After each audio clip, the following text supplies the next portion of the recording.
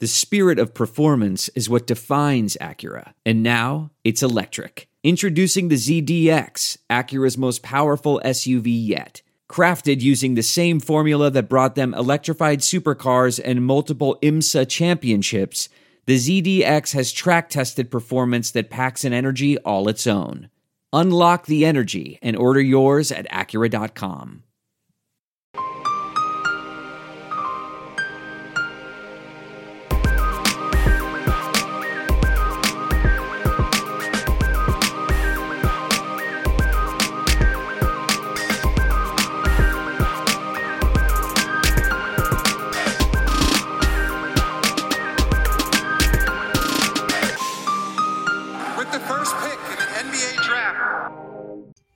Hello and welcome back to the Prep to Pro NBA Draft Podcast.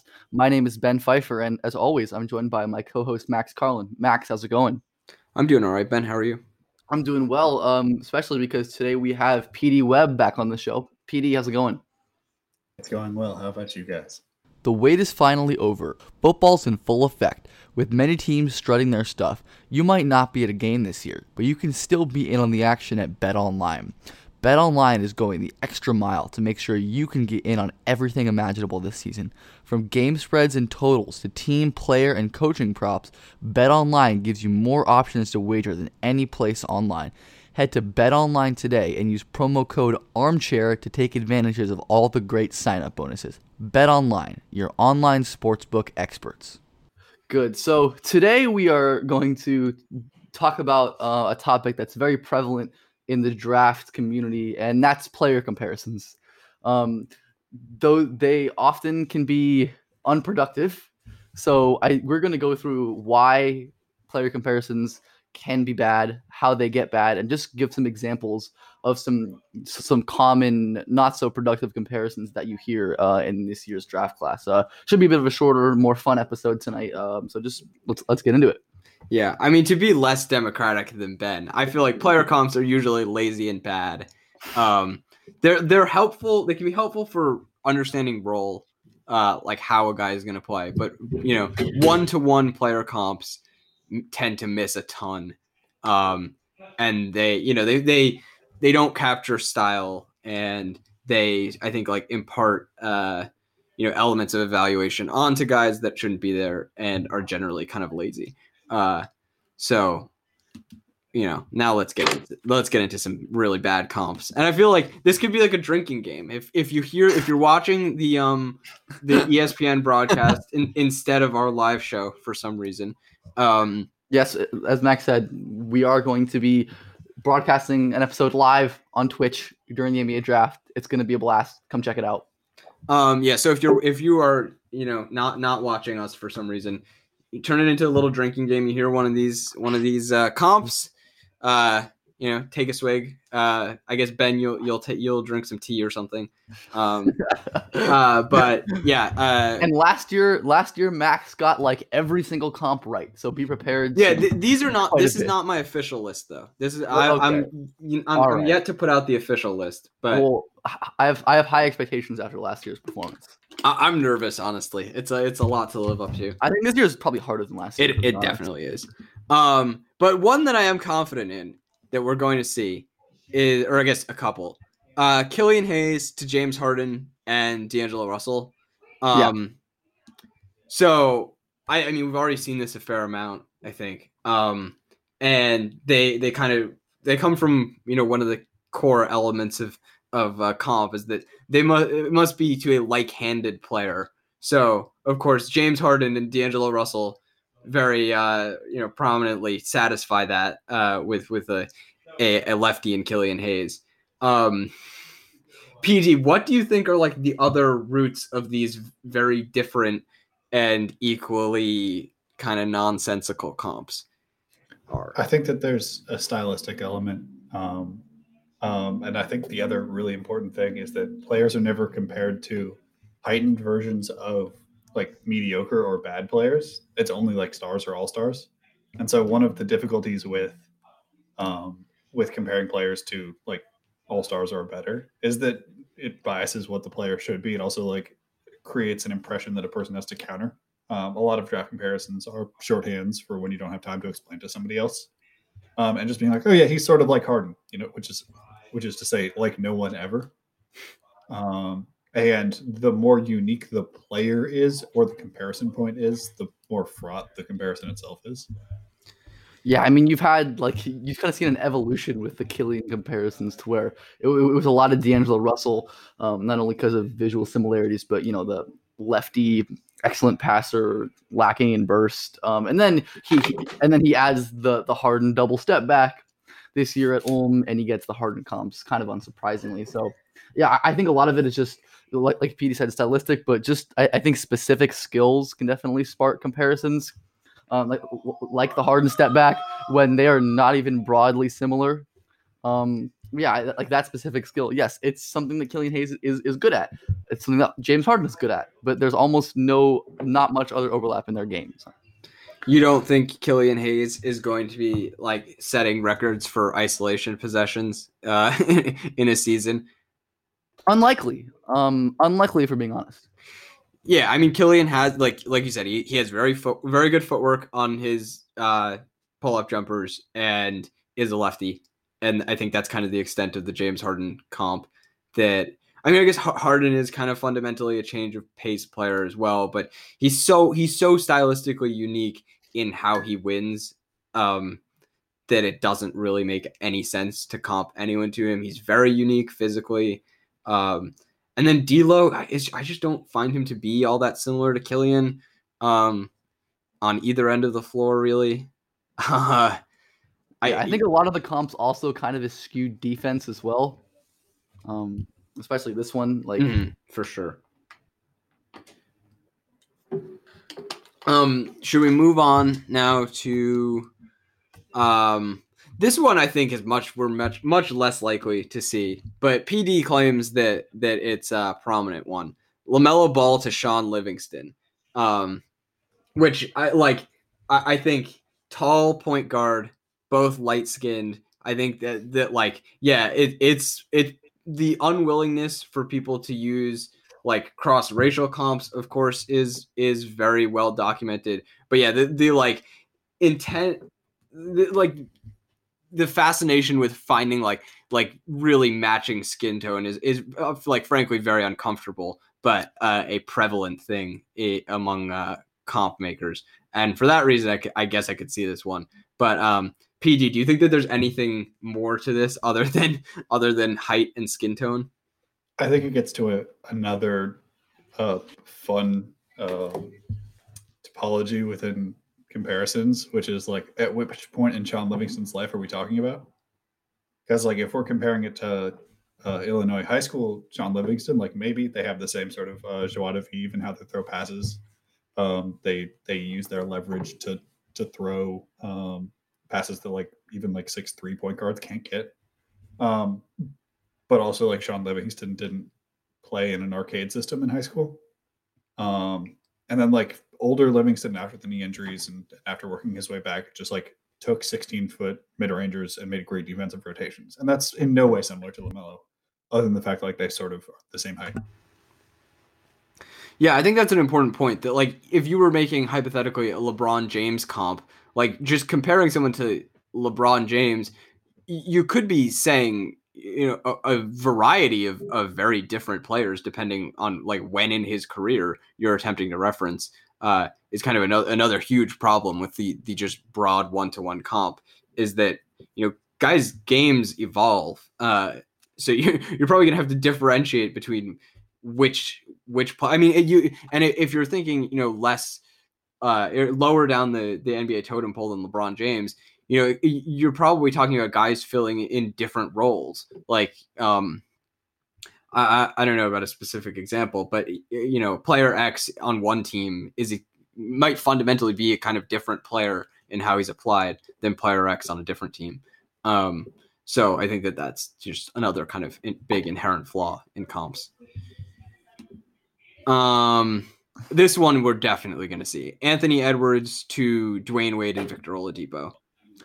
Yeah, I mean, you see like the comp to just hyper athletic shooting guards around 6'4" to 6'5" with shot making and and ability to get to the rim. When again, I mean, one, I think again, like which players are we talking about? Like, because Prime Oladipo is a lot different than Orlando Magic Oladipo, is a lot different than current Victor Oladipo, and then just, I mean, it's probably like it's definitely one of the more common ones I think you're gonna see on draft night.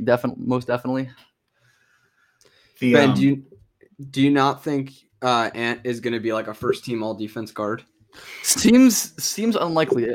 Once again, an example of the comparison very much eschewing defense, whereas Anthony Edwards will never reach likely will never reach the defensive heights of Victor Oladipo or Dwayne Wade. Yes.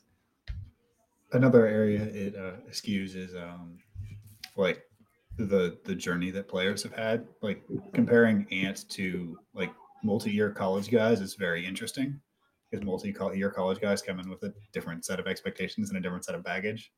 Where Ant had like one of the more forgettable 6 months at an institution that we're going to have for at least a while. And then like Oladipo took multiple spots to get going. So this is a very strange comp beyond just like the fact that they look great when they do Euro steps. Yeah, like you wouldn't, if you're a drafting team, you would not aspire to draft someone who follows Victor Oladipo's career arc, because the Orlando Magic did not get a second pick value out of Victor Oladipo. That's not really, that's not really a career trajectory you'd want to draft in the first place. So if Ant Edwards, if the implication of this comp is that Ant Edwards is going to take multiple chances, playing in different roles to eventually reach all NBA level, that's not a selling point in my opinion, at least not for his drafting team. Max, yeah. I think you're committing a sin in applying intellectual rigor to the idea of comparisons. Well, that's a nice transition into our next one, because it does not hold up to any intellectual rigor whatsoever. This is really like my favorite one, because it's a combination of two just like hilarious comps. I think we can do Onyeka and Precious together. Precious, yeah, because they get the same comps. They both, it seems, get Bam and Montrezl Harrell comps. You don't have to have seen Onyeka Okongwu or Precious Achiuwa play to know that's ridiculous. Because those are opposite players. Yeah, no, like a player could not both be similar to Montrezl Harrell and Bam Adebayo. It makes no sense. They're like pretty much polar opposites. So PD, what do you think is the underlying logic here? They both look like they try hard. Like Trez always looks like he's trying. He's often like not, especially in defensive rotations. But like they're both dudes who have the reputation of energy, if not like the actual output of it. And so saying that like they're going to be energy bigs makes sense if you like don't actually like didn't watch the playoffs and didn't see Trez like not rotate over and over and over again. And Bam is somebody who actually is super high energy and can do all of those things. So I guess like Trez and Bam are sort of form and function of this idea. Yeah, I mean the Onyeka one makes more sense than Precious, just because the mobility is broadly similar, even if Onyeka is not at that level. Then then offensively the comparison kind of goes out the window. But yeah, I mean Precious again, very different than both of them, and they're so polar opposite as players. They have like no overlapping skills. Yeah, I think that Bam is another strong example of don't comp guys to unique players, because the way Bam moves is like very much unique for a big man. I don't really think that there's anyone who moves like that. So that's just kind of like inherently going to be a failing of these comps, is that these guys are like Bam is always the comp. Draymond is always the comp, because there is no one else of that archetype. But everyone's always looking for the next one. But that's the whole point of their existence, and the whole problem with the comp is that they're the only one. That's why they're special. They're the only one. Doing what they do is very difficult. So Bam comps, they're popular right now, obviously. Like that's kind of another thing that comes into play with a Bam comp, is that kind of whatever's the latest flavor will be very popular, and Bam most certainly is after the Heat's run to the finals. And so we're going to increasingly, I think, see Bam comps. We saw it with like every single big comp to Clint Capella. If you're like a moderately mobile big, you're comp to Clint Capella after the success of the Rockets. But that just because a certain guy is having success in the NBA at a given moment does not mean that there's just going to be an influx of guys who are exactly similar. Because that thinking is to say that like all attributes are flat and that within archetypes there aren't thresholds. Like what percentage of Bam's foot speed and understanding of angles do you need to have to switch like Bam or to move on closeouts like Bam? And there isn't a particular answer to that question. And that's not what these comparisons are to do. It's to be like, well, he's 40% of Bam's movement skills. So that's probably a player. Mm-hmm. Instead, they're just like, he exists there. And if he works, he doesn't. If he does work, I was right. Yeah, I think that's an important point because we saw this, I think, or we have seen it recently, and it kind of sustains that Siakam comps are a common thing now. And my whole problem with those is that if you're 80% of Siakam, you're probably not all that good because what Siakam does is really hard. Like if you're 80% as good at Siakam as like weird runners and stuff like that, you're probably not a very effective player. So yeah, it's just like if you're kind of a like an off-brand version of one of these guys who's really weird and succeeds in a unique way, you're probably not going to succeed. So the next one is one that I guess I'm a little more sympathetic to, but I personally don't like at all. It's Kyra to De'Aaron Fox. So this is pretty obvious where this comes from. I think it's the speed. But I think what it kind of misses that's pretty huge is finishing ability. That like I feel like that's like the big hang up with Kyra is his finishing is a major concern. He's very, very weak and he's not a great vertical athlete. And De'Aaron Fox, even when he couldn't shoot at Kentucky, was a very good finisher, was a very good runner guy. Kyra didn't even attempt runners at Alabama, which is not necessarily his fault, but he didn't do it. So De'Aaron Fox, like very, very accomplished, like 15 feet and in. And Kyra Lewis, that's where like all of the questions come into play. And that's very central to the kind of idea of a blazingly fast guard like that. Yeah, Fox shot about 60% at the rim in his freshman season, 75th percentile. Kyra was nowhere near that at Alabama. I mean, just totally different levels of vertical athletes and just finishers in general. But yeah, I mean, it's not the worst comparison on this list because both of them, are kind of terrors in the open floor. But with their speed. But yeah, I mean, again, like it's another case of see one specific skill, and assume that that comparison is legitimate. Yeah, I think it's just a strong demonstration of even if a guy does have some broad similarities, that if like the very crux of their game is where they diverge, then it doesn't make a ton of sense to say that like Kyra will succeed because he is similar to De'Aaron Fox, except a lot of De'Aaron Fox's game hinges upon this one key aspect that Kyra very much doesn't have. That in fact, it's like maybe the biggest single question in his entire evaluation. It's just like to me, it's a like a failure of a comp because of that. But if you are optimistic on Kyra's finishing, I get it more. But I am not optimistic on Kyra's finishing. The next one we have is a pretty quick one. It's RJ Hampton to Dante Exum. This to me, like kind of by accident, is maybe not the worst comp. However, it is made solely because they look identical. They like really look like twins. And I think we see that pretty frequently. The guys who look alike get comped, and that obviously makes no sense. I don't know if you guys have anything to add on that. Yeah. Also, like from Australia thing, mm-hmm. that's the just another part of the reductive comparison. They played in the same place. They look the same.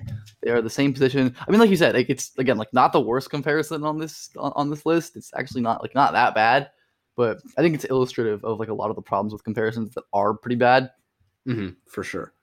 I would put Cole Anthony and Austin Rivers in this category of like guys who, like they don't have like the same like doppelganger thing, but there's a lot of the same approach and attitude stuff, and it's just like, oh yeah, they're the same guy. It's like, well, functionally they're very much not, but there's so many overriding visual similarities that people just decide to roll with it and not think about it any deeper. For sure. Okay. Next, we've got a couple fun ones for one guy. We've got James Wiseman to DeAndre Ayton, which is pretty ridiculous, and to Chris Bosh, which is really hilarious. I guess we could start with Bosh. First of all, lefties. Well, yeah, but I mean, comping a guy to like a Hall of Fame big man, probably not great. I guess if you think Wiseman is like a top 3 prospect in the class, it makes more sense. But yeah, they're lefties, so that's very important for a comp. I really don't get where any I don't know. One of you guys needs to talk, because this one is just like so baffling to me. Outside of the whole lefty thing, it is aspirational. It also feels very reductive on the career of Chris Bosh, who was sort of seen as like a tweener early on, or like a true 4, which quickly faded away. And he was also Chris Bosh wasn't necessarily a guy that you're like, oh, that's a top 5 pick when you walk into a gym. And to compare somebody who sort of had to succeed on the edges a little bit more as far as NBA stardom goes, to a guy who is going to get picked top 5 because dudes who look like him generally don't fail, at least historically in the league. The thing we could also do at what point in his career Chris Bosh are we talking? If we're talking Miami Chris Bosh, who enabled the extreme blitz, be able to call out all 5 spots on the floor and really just establish the Death Star. I watched all of Memphis today and I did not see that. You don't think that James Wiseman is an elite communicator and short area mover? I don't think he can switch. I wouldn't be comfortable with him on an island in a regular season or playoff game. Don't want him anchoring a championship defense. Yeah, it's really that one is very aspirational. Aspirational is certainly a word. That one is mind-boggling to me. The Ayton one is terrible, but I think that there are through lines that make more sense. Obviously, Ayton, very recent number 1 overall pick, having some success in the league. Same sort of idea that a lot of his appeal was as just being enormous and a total physical outlier in that sense. But I think that there are some meaningful differences there, that Ayton is an elite touch guy. Just so much more skilled. Yeah, that he showed a lot more as a passer. And then crucially, the movement, that Ayton is just a very, very special mover. And outside of running in a straight line in the open court, James Wiseman is very much not. So the biggest thing for me with the Ayton comp is that Ayton produced at every single level. The tape of him in 8th grade versus North Carolina is still on the internet. And it's exactly he's still an absolute monster in 8th grade versus grown men essentially. And the concerns with Ayton were him maybe not fully committing to the defensive end, and he's gotten a lot better at that in Phoenix. But he didn't have the movement errors that Wiseman did on defense, and Ayton produced better at lower levels than Wiseman did. So to me, if they are more similar than Bosh, it's also sort of paling in comparison within an archetype. Yeah, for sure. Yeah. Okay. Next is one that I think is pretty common and is really just deranged. So I thought that coming into the year, I was definitely concerned about seeing Denny to Luka comps. It seems like we've kind of avoided that by, I guess, by the fact of Luka got so good that people realized, okay, this is a little outrageous. We can't quite be doing this. But Denny to Danilo Gallinari is one of the wildest comps that's it seems to be very common. I'll read you some stats quickly. Before Danilo Gallinari came over to the NBA in Italy, he shot in his last season overseas before the NBA. He shot 83.6% from the free throw line and 38.4% from the 3-point line on 5.2 attempts per 40. And those numbers were pretty consistent and reflective of his general shooting performance before the NBA. If you know anything about Denny Avdia and his shooting numbers, his free throw percentage is about 30 less than that. And the 3-point percentage is not as good. I mean, they're not at all similar. Like, and just like the shooting being arguably Gallo's biggest selling point, and certainly Denny, or one of his biggest question marks. It's just a classic example of European white guy with broadly similar physical tools like being compared. It's lazy. Yeah, it's not good. Yeah, before we did this, I spent 30 minutes trying to find somebody who wasn't a various white compared to Denny, and I could not find it. Yeah, there aren't any. No. Yeah, it's apparently illegal. You cannot do that these days. Yeah. The other thing that I think draws people to the Gallo comparison is like Denny is wired with an edge similar to Gallo, where like you can just tell that like he's a dick on the court, and Gallo is like very much here to just rip your head off. That being said, like Gallo might be a top 5 one-on-one player in the league. Yeah, Gallo's one of the better like wing scorers of the last decade. The guy is a really, really good scorer. Yeah, pretty uniquely special shooter scorer in all ways. And Denny, you know, in terms of creation, not so much. It's just I think that there are many other comparisons that are available if you wanted to go this route. The problem is that they're not white European dudes. Yeah, it's just like Denny is a defense first prospect who's famously can't shoot, and like the main concerns with him are scoring related, self creation related, and you're comping him to a guy who is just like an unbelievably accomplished shooter and scorer. I think it generally also just speaks to like Gallo disrespect, but yeah, it's just like makes zero sense. Yeah, I mean, Gallo's not the only white European you see. Luka, obviously, Hito Turkoglu, Bogdan and Bojan Bogdanovic, Dario Saric, Mario Hezonja. They're everywhere, and they're all bad. Like there's so many better ones. Yeah, like if you just Google search like Denny Avdia, Danilo Gallinari, like pages of it. Like it's really prominent. That's one that I guarantee will be on the ESPN broadcast, that they will say that Denny is similar to Danilo Gallinari, and it's just like it's really like entirely disconnected from reality. They're not remotely similar players in like any way. Yeah, it's really bad. From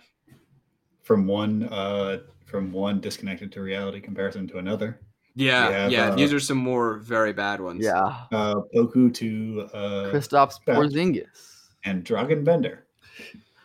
Yeah, again, another example of the European white guy comparison with broadly similar physical characteristics.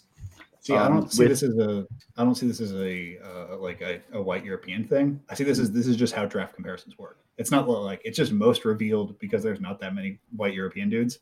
So you know when you get the more unique ones, they just like search down for names. And they're like, Bender. Is it a Bender? It's like, well, you had 5 names, and you pick you just unfortunately there's not that many dudes like him, so the game gets revealed. But like when we get to Wembanyama, eventually this is gonna be a fascinating game. Yeah. I mean, he'll just be called like Shooting Gobert, right? I don't know if they can go that far. The issue is Kevin Durant. Yeah. The game gets wacky pretty quick with that. The issue with KP and Bender is so that like one, he's not wired anything like Bender. Exact opposite wiring. Yeah, pretty much. If Bender had this dude's wiring, Bender would be an absolute monster. Yeah, he'd be so good. He'd be so good. Like Bender's issue was that he didn't deep down think he was a pro and couldn't handle like the stuff of it, I guess. And Poku probably thinks that he's the best player to ever exist, just judging by his on-court demeanor. And then with Porzingis, like Porzingis was so much older, and the movement skills and the positionality, like basically aside from being the same height and having similar development pathways, sort of like through the basement of Europe, aside from the fact that they occurred at different ages, like that's the best you can do, and even then that's pretty vague. they're like Porzingis and Poku are not like remotely stylistically similar. No. Yeah, I mean, very much like a wing offensively. Yeah, and and Porzingis has like historically varied from like being a face-up scorer from like the elbows to I guess now is like a pick and pop bomber specialist. Yeah. But yeah, I mean Poku's like greatest utility as an offensive player will be off movement shooting and transition handling, which are like things that Porzingis can kind of do, but like those will be what Poku's game is predicated upon.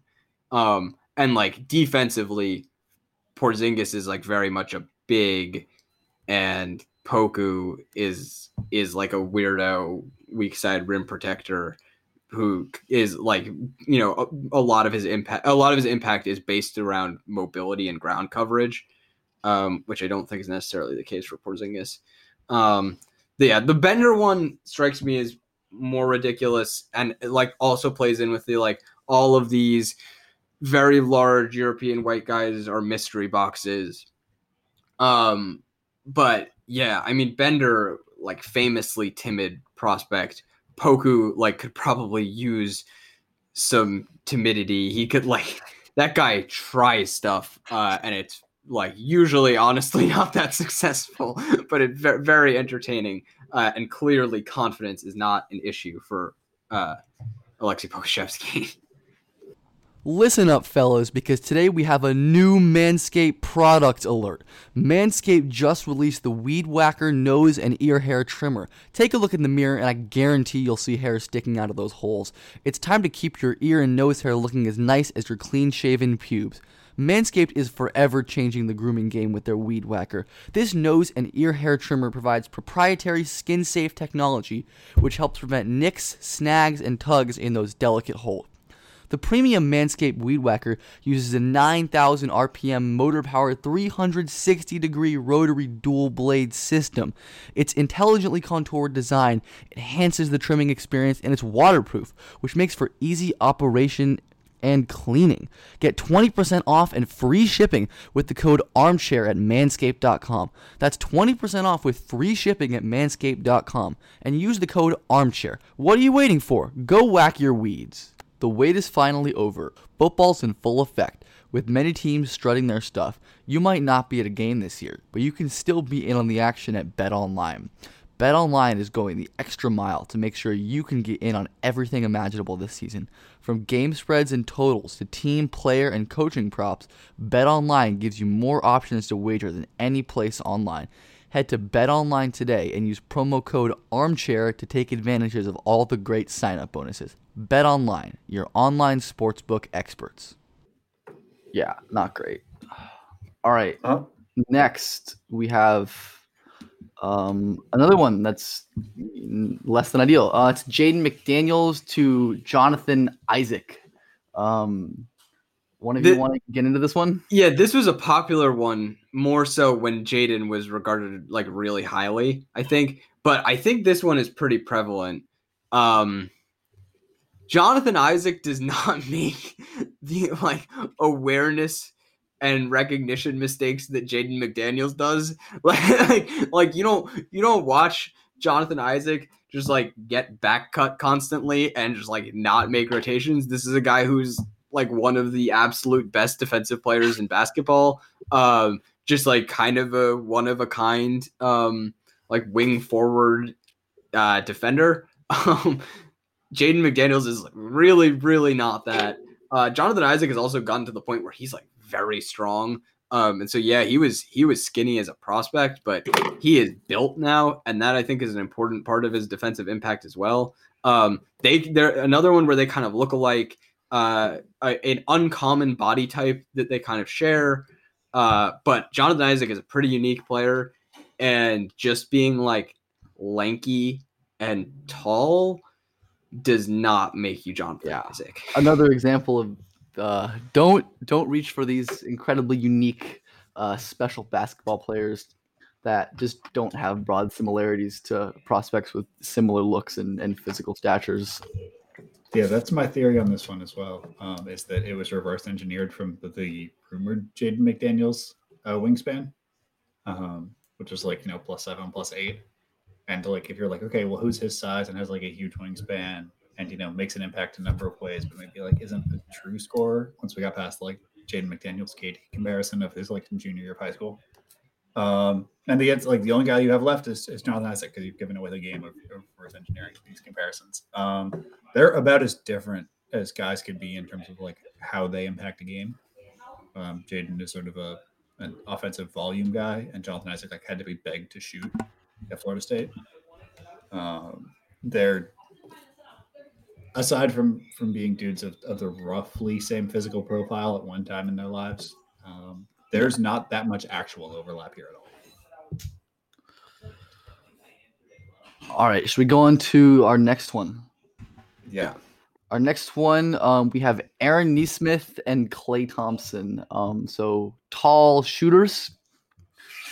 Yeah. No. Yeah, I mean, we've seen Klay. The Warriors have turned him into kind of like a specialized shooting off movement, point of attack defense specialist that has played a key role in their dynasty. And Aaron Nesmith is a tall guy who can shoot. So that's where the comparison comes from. So yeah, not the greatest when you peel back the layers, though. Yeah, and it's another one where it's like, don't compare a guy to someone else based on an all-time skill. That like, yes, Klay Thompson and Aaron Nesmith are both like wing/off guards who are very good shooters, but the degree is kind of the entire appeal of Klay Thompson. Like that's why he was able to be a key part of an all-time dynasty. That the degree of Klay Thompson's historic shooting is the entire appeal of Klay Thompson. Aaron Nesmith is not that good of a shooter. Like, everyone knows that he shot over 50% from three in 14 games. He's not that level of shooter. He's not Klay Thompson. Like, he's simply not. And the entire thing breaks down when you're not as good of a shooter as Klay Thompson. If that's the comp, the whole point is being as good of a shooter as Klay Thompson. Yeah, comparing people to 99th percentile outcomes is not a fruitful endeavor. I do like the secondary comp that I found for Aaron Nesmith. It's Terrence Ross. And I find that to be very interesting because like Klay is somebody who does the most with the least possible.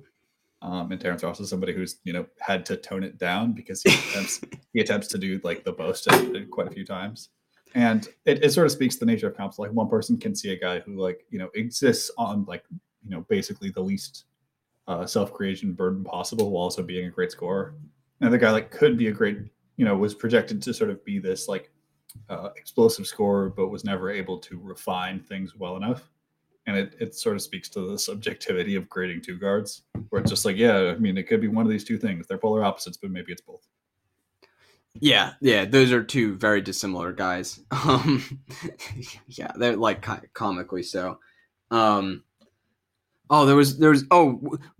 PD, hypothetically, what would a guy's prospect profile have to look like for a Klay comp to even be reasonable? Like, is it even possible?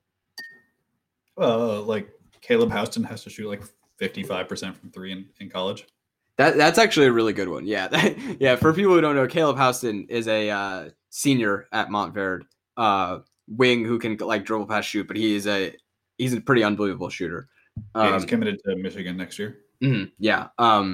That actually that's a pretty solid one. Yeah. Cause he's like, does not have a nuclear off the dribble game by any means, but a really great shooter at that size.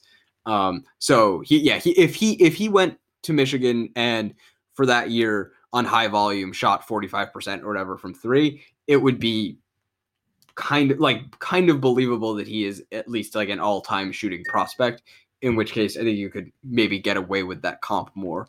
But even then what you're doing is saying that there's a player in the high shooting, high release, low dribbling, low playmaking archetype. Like they can make good decisions, but you don't want them to dribble more than two times against heavy pressure. Like what you're saying is that what Klay, like that there is a threshold of Klay that is feasible. Whether somebody like, I don't want to even say Hausman because it's a ridiculous amount of pressure to put on a kid. But like 80% of play, if you get 80% of the defense, 80% of the shooting, but like 100% of the usage style, that's probably still a valuable player. But you can't navigate away from that and take the 20% of him that's not shooting as well and just add playmaking on top, because that's an entirely different player.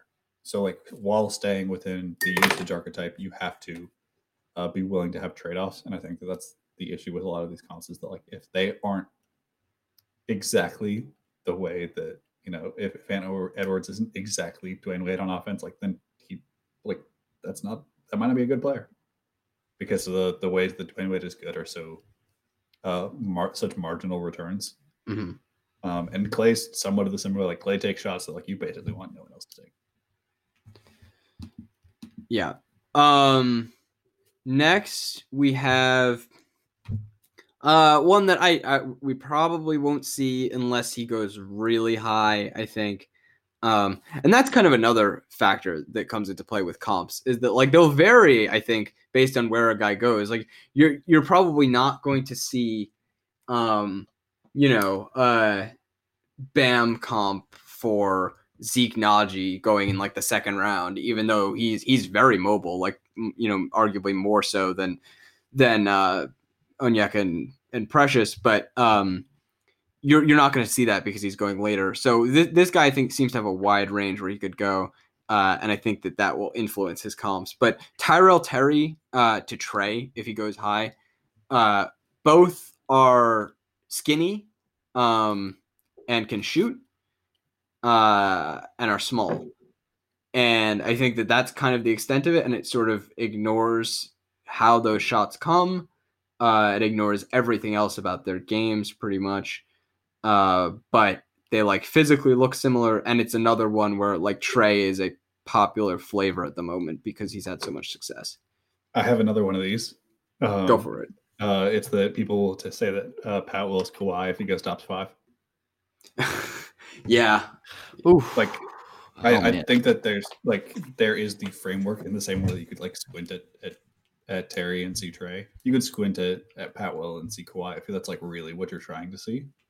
But if he goes, somewhere in like the low teens, it's going to be one comparison. But if he goes high, it's hard to describe what Pat Will does in a very attractive context. But you can always reach for Kawhi and be like, well, it's actually just sort of a less polished version of one of the 5 best players in the league right now. Yeah, I feel like we'll see that with his teammate Vassell. If Vassell goes like top 7 or 8, I think we'll see Middleton, and if he goes later, I think we'll see Mikal Bridges. And those aren't included in this because I do think that there are actually like some reasonable things to take away from those comps. Even if I wouldn't make them 1-to-1, they're more reasonable. But yeah, I think that we'll see variation in those depending on where he gets drafted. Can we get into the 3 most ludicrous ones in this entire thing? I've been staring at these names the whole time.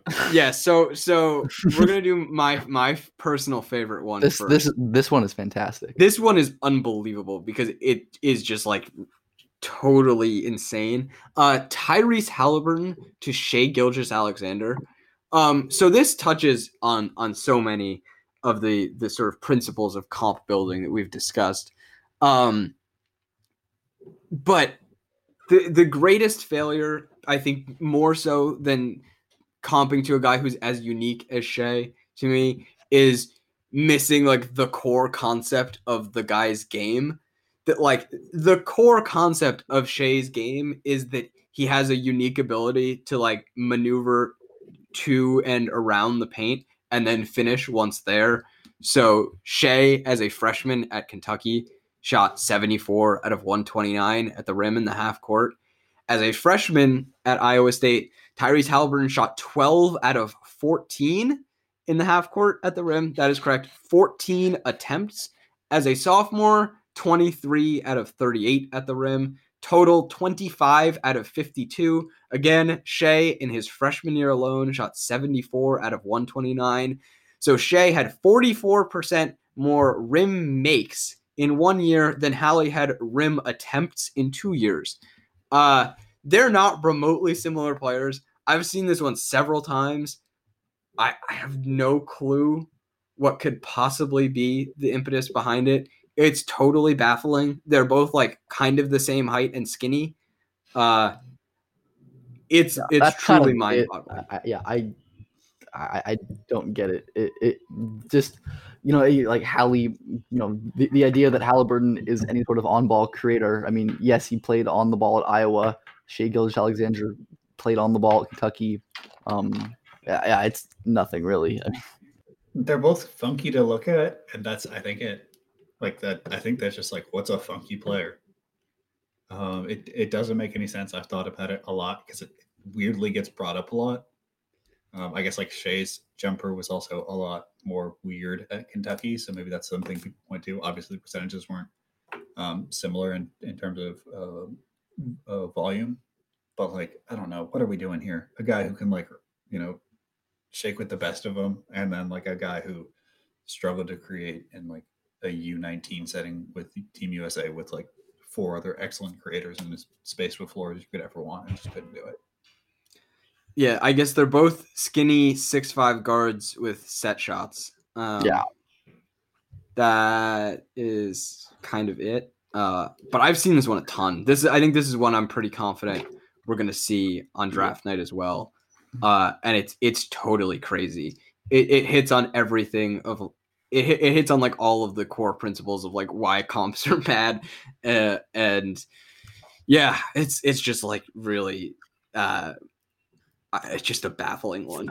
Yeah, we might as well compare him to Jerry West at this point. Next, we have one that we let PD include. So, PD, why don't you introduce it?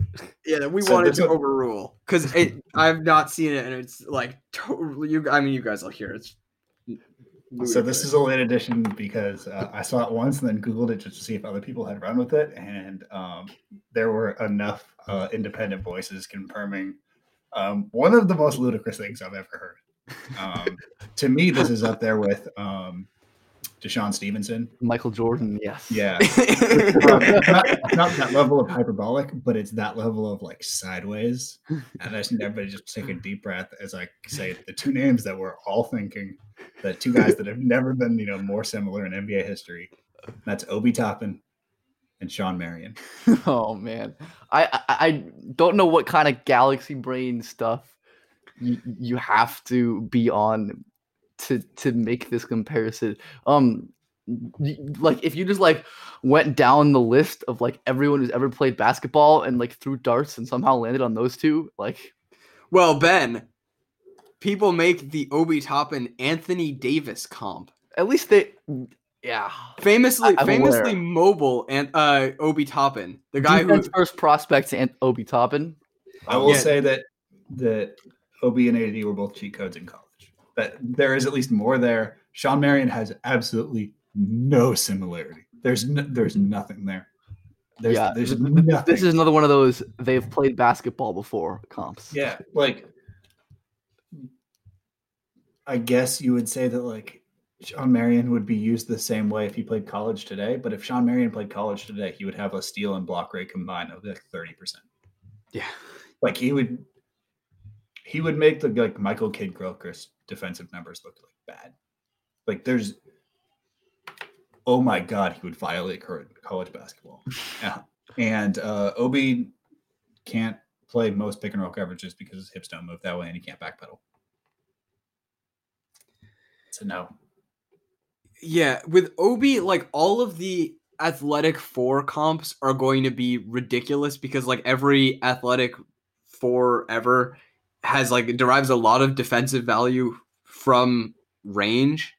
And that's a massive issue for Obi Toppin, who can't cover any ground to save his life. It's just like he is nothing like Anthony Davis, even though both can jump high on offense.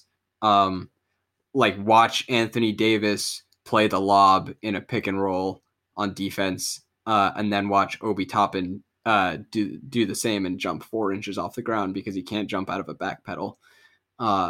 They're not the same at all. They're really, really not similar. They're not like even all that similar offensively.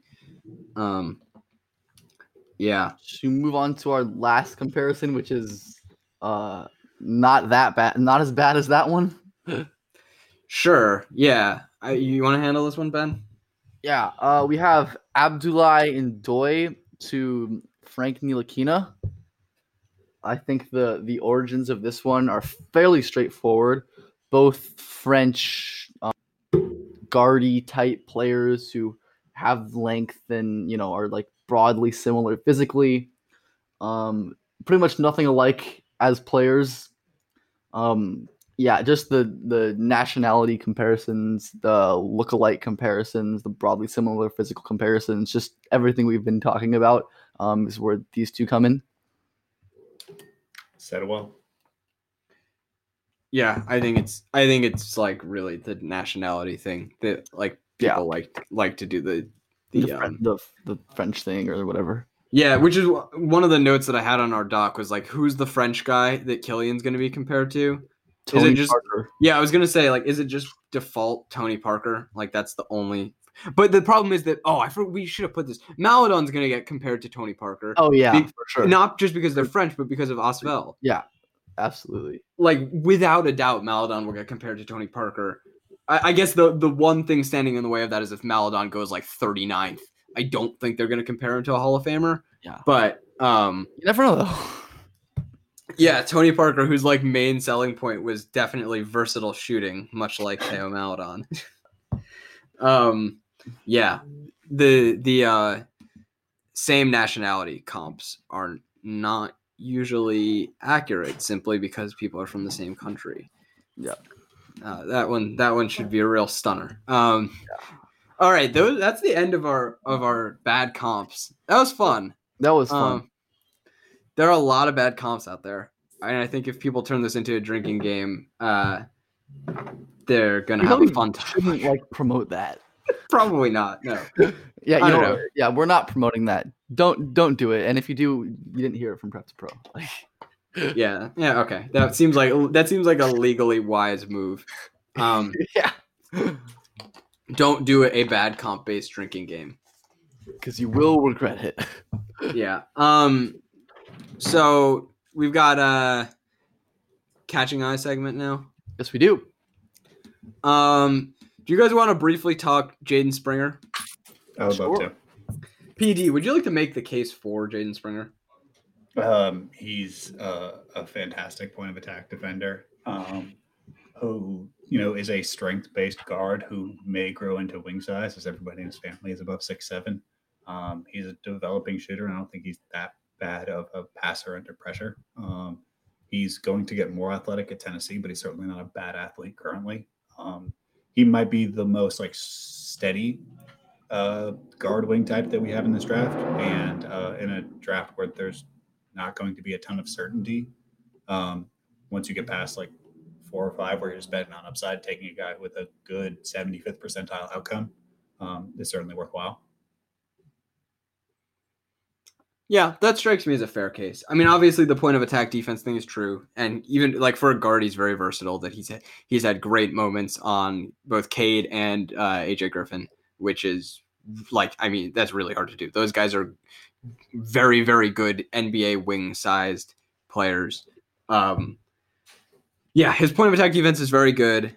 I think should be like a pretty solid, versatile shooter. I just don't like that, like the rest of the stuff that much. Like, I'm very interested if he gets larger. If he's a wing, that's very interesting. But I'll kind of wait to see that instead of betting on it. So he does interest me in that. Like once you get past the real creator guys and then some of the weirdos who in like very particular applications could be very valuable, but I can't really get on him super high like some people advocate. I don't know, Ben, how do you feel? Yeah, I'm with you. I've never really been on Jaden Springer. I like late lotto. I'm okay with like. I'm fine again. Like PD says, if he grows, that changes the calculus. But I'm not gonna bet on that until I see it. Yeah, I mean, I just worry like a lot about his offense. Really, I think the shot's probably fine. I don't have that much an issue with that, but just the creation besides the bully ball, which he is pretty good at. And I think at the college level, he's going to continue to have success there. I just don't like the handles rough, just the off dribble creation. I think there's basic passing, but probably not enough for like an on ball guard. I think he's like more interesting as like a combo wing kind of, and like that's kind of why I think him, like you said, him growing would be great. But yeah, I just like the offense really worries me for like a top 5-6 pick. I mean, I do like him a lot. I think he's a lottery level. Worth mentioning that he's crazy young. One of the youngest players in the class. But yeah, I mean, he's a good prospect, like no doubt. And Tennessee's like an awesome spot for him. But I just don't see like the high end lotto for Jaden Springer. Yeah, I feel like that's the whole Jaden Springer discussion. I mean, like I don't know what like there really is to say. I mean, like his AAU numbers were really good. Yeah. But yeah, I just don't really see like I feel like if you're holding him to the same standard that we held like Suggs to, I still think that they're like pretty similar in terms of the role that they will fill. And I like Suggs better. I think he's a much better team defender, and I think I trust him more as a shooter. But certainly, like if Springer grows, he becomes more interesting. Yeah, but, see, I can't get anywhere close to Suggs being better than Springer. Which is fair. I understand that, but I don't know. I also I've been trying to find more Springer stuff to watch to see if I can really get it, but I don't know, man. Beyond like really like quite interesting complementary guard in the vein of what we talked about with like guys that you need next to the growing class of jumbo creators. I'm not wild about Springer. All right, Max. Do you have one more? Yeah. So I was watching some Jay Scrubb, and saw this other guy on I can't remember the team, but he's going to Wichita State this year. He's a combo guard named Craig Porter. He's pretty interesting. Second year in a row of seeing some scrub and finding some other guard that was pretty solid. But he's like really, really quick, pretty vertically explosive. Not a great shooter, but not like a total non-shooter. Some stats: he shot 56% on twos in JUCO. 3.5 stocks a game as like a kind of small guard. 3.5 assists to turnover with over 7 assists a game. Pretty interesting, like all around combo type guard. I don't know that I have much more to add beyond that. This is more of a traditional catching eye thing where it's like, wow, this guy was like something real. But someone to monitor at Wichita State, like definitely a good basketball player. Very much popped playing at the JUCO level, opposite Jay Scrubb. Better or worse than Scrubb? I think Scrubb was better. I'm not wild about Scrubb. He has some real intrigue. Like he is I don't know how to phrase the like praise of his shooting because he's like a good shooter, but kind of a little bit of a weird one, and generally just like a weird player. But there are some real abilities there. Like he can shoot, and he is genuinely a very explosive athlete at like 6'5", 6'6". He's a real prospect. I don't know that Porter will ever be a real prospect, but like he's definitely a candidate to be a good college player. But yeah, no, definitely popped. Would watch that game. That's I can't remember the guys. It's something weird with a V that this guy plays for. But he's going to Wichita State next year. You'll be able to see him playing college basketball. Yeah, nothing on him. All right, so I'm going to mine. A couple quick ones. Aaron Henry is a ridiculous point of attack defender. It's kind of like the point of attack defense catching eye because we have Jaden Springer and moving on to Aaron Henry, who is probably my money for like the second best point of attack defender in the 2021 class. Just like so good with his technique is what always stands out to me. never really stepping with the wrong foot, always contests with the correct hand, not overly jumpy or foully. And, that combines with his size and strength and lateral mobility. It just makes an awesome point of attack deep prospect. I'm interested to see how his role evolves at Michigan State this year with no Cassius Winston and no Xavier Tillman. Defensive wings, potential dribble pass, a little bit of shoot. Those don't grow on trees. Aaron Henry's a good prospect. Yeah, pretty simple. He's good. I really enjoyed watching him when I did the Cassius Winston deep dive this week. Yeah, he's fun. He's fun. I thought he should have declared this year. He'd definitely be a first round pick this year. Easily. I think, or at least for me. I don't know if he actually would. I think borderline. Yeah, he's good. I'm curious what Michigan State's going to look like next year. Like, who's going to be handling the ball for them? It's going to be strange. Yeah. And then not your old Michigan State team. Not your Cassius Winston, Xavier Tillman Michigan State team. Yeah. And then I want to talk about RJ Davis, who's kind of ridiculous. Went back to watch RJ Hampton in EYBL, like we talked about, what was it, last episode?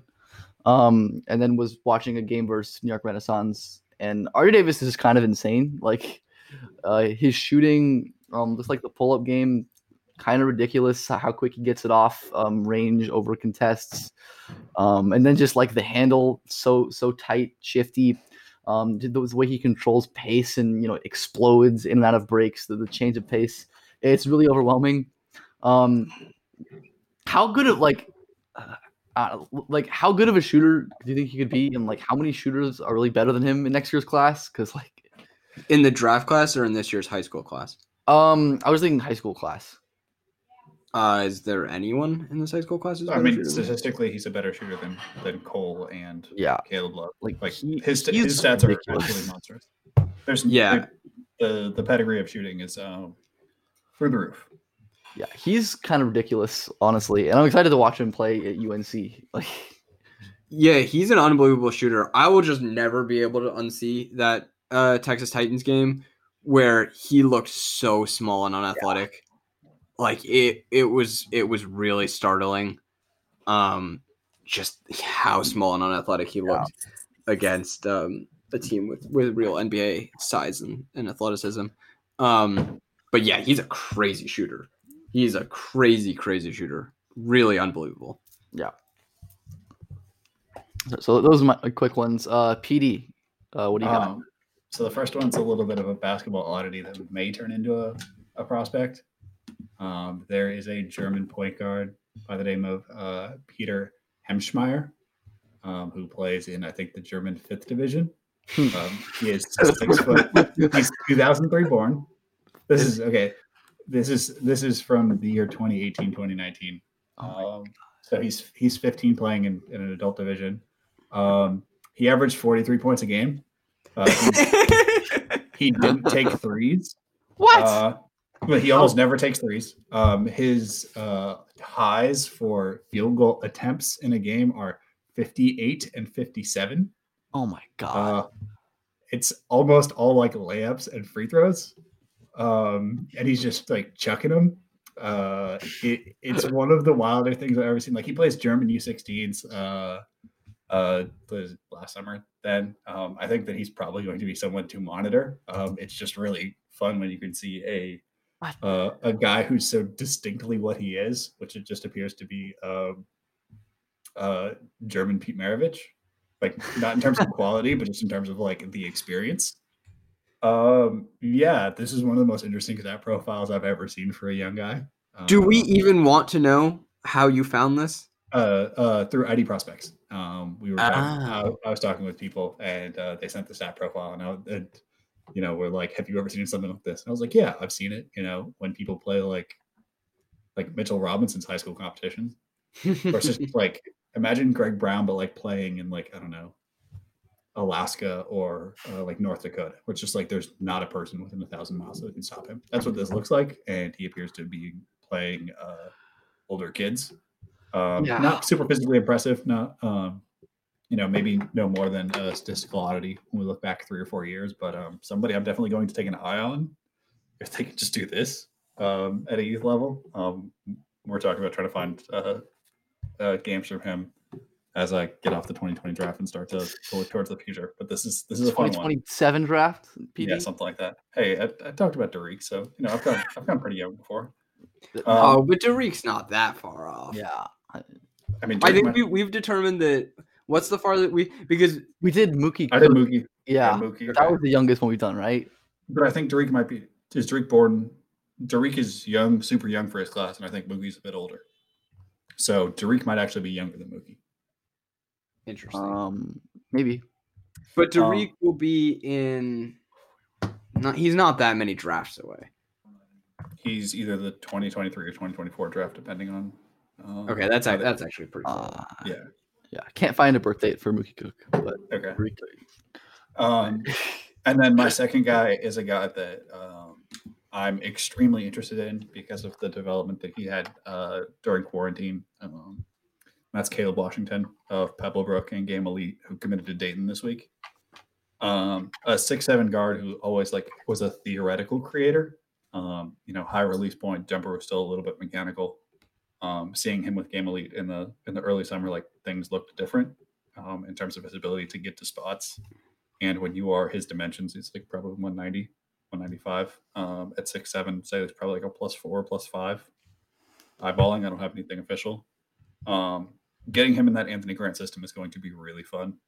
They're going to put weight on him, and I wouldn't be surprised in 2 years if he's a guy. It may only be one and done, depending on how much weight he can handle and how much more explosive he gets from it. But for a developmental track and a guy, putting it together while there's 6 months of limited basketball and just living in the lab, definitely a guy for me. Yep. Dayton certainly seems like a good spot developmentally. So yeah, I mean, don't know him, but I'm sure I'll see him at some point. I think that probably does it for today. It does. Although I have one thing that we need to say at the end of this episode. The combine numbers this year. Oh my God. Grant Riller is a 6'7" wingspan? So it's either a remarkable coincidence that this is the most athletically gifted draft class of all time that is breaking or nearly breaking every single combine record. Or there are measurement inconsistencies in this weird scattered combine, and the measurements are entirely worthless. I am going to go with the latter there. I don't think that this is the most remarkably athletically talented class of all time. Just don't use these combine numbers. Combine numbers aren't that important in the first place. You can know approximately how tall a guy is for referencing, he is a 6'3" guard out of University X. That's all you need to do for stylistic purposes. Otherwise, if a guy is very functional in his usage of his length and that allows him to get off extension finishes and contest well at the rim and play passing lanes well, that's important. And you can say that. You don't need to just say he's got whatever wingspan he's got. It matters how these things show up on a court, not what, comes up when you Google Patrick Williams wingspan. So yeah, this year's combine numbers, just don't even bother. They seem to be pretty worthless.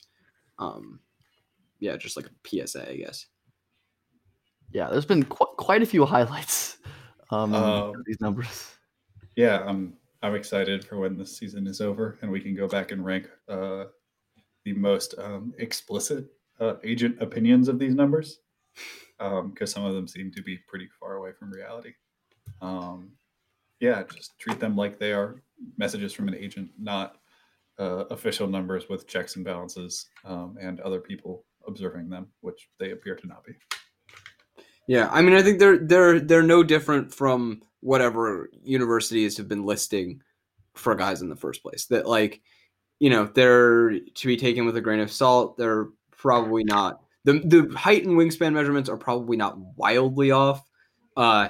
Evidently, the testing numbers are wildly off. we do not have all these guys setting like positional vertical records and like 3/4 court sprint records. Like this is just not happening. They're just measurement errors. I don't think that the height and wingspan stuff is probably way off for the most part, but just like take it all with a grain of salt, and better yet, just don't use them. All right, I think that's all we've got for this shorter than normal recording session. Thank you all for listening, and again, big thanks to PD for coming on. Follow him on Twitter at AboveTheBreak3. Is always doing good work. PD, anything you'd like to plug? Yeah, the last part of the heuristic came out this week on Malachi Flynn, Teo Maladon, and legendary shooter Cassius Winston. Give that a read if you have a few minutes. Really appreciate it. Yeah. So again, always read PD's work. If you enjoy him on the pod, you got to read his stuff. Make sure you follow the pod at prep2propod on Twitter. Follow Max at Max A. Carlin. Follow me at Ben_Pfeiffer_. And with that, I think we are good to call it. We'll see you all next time.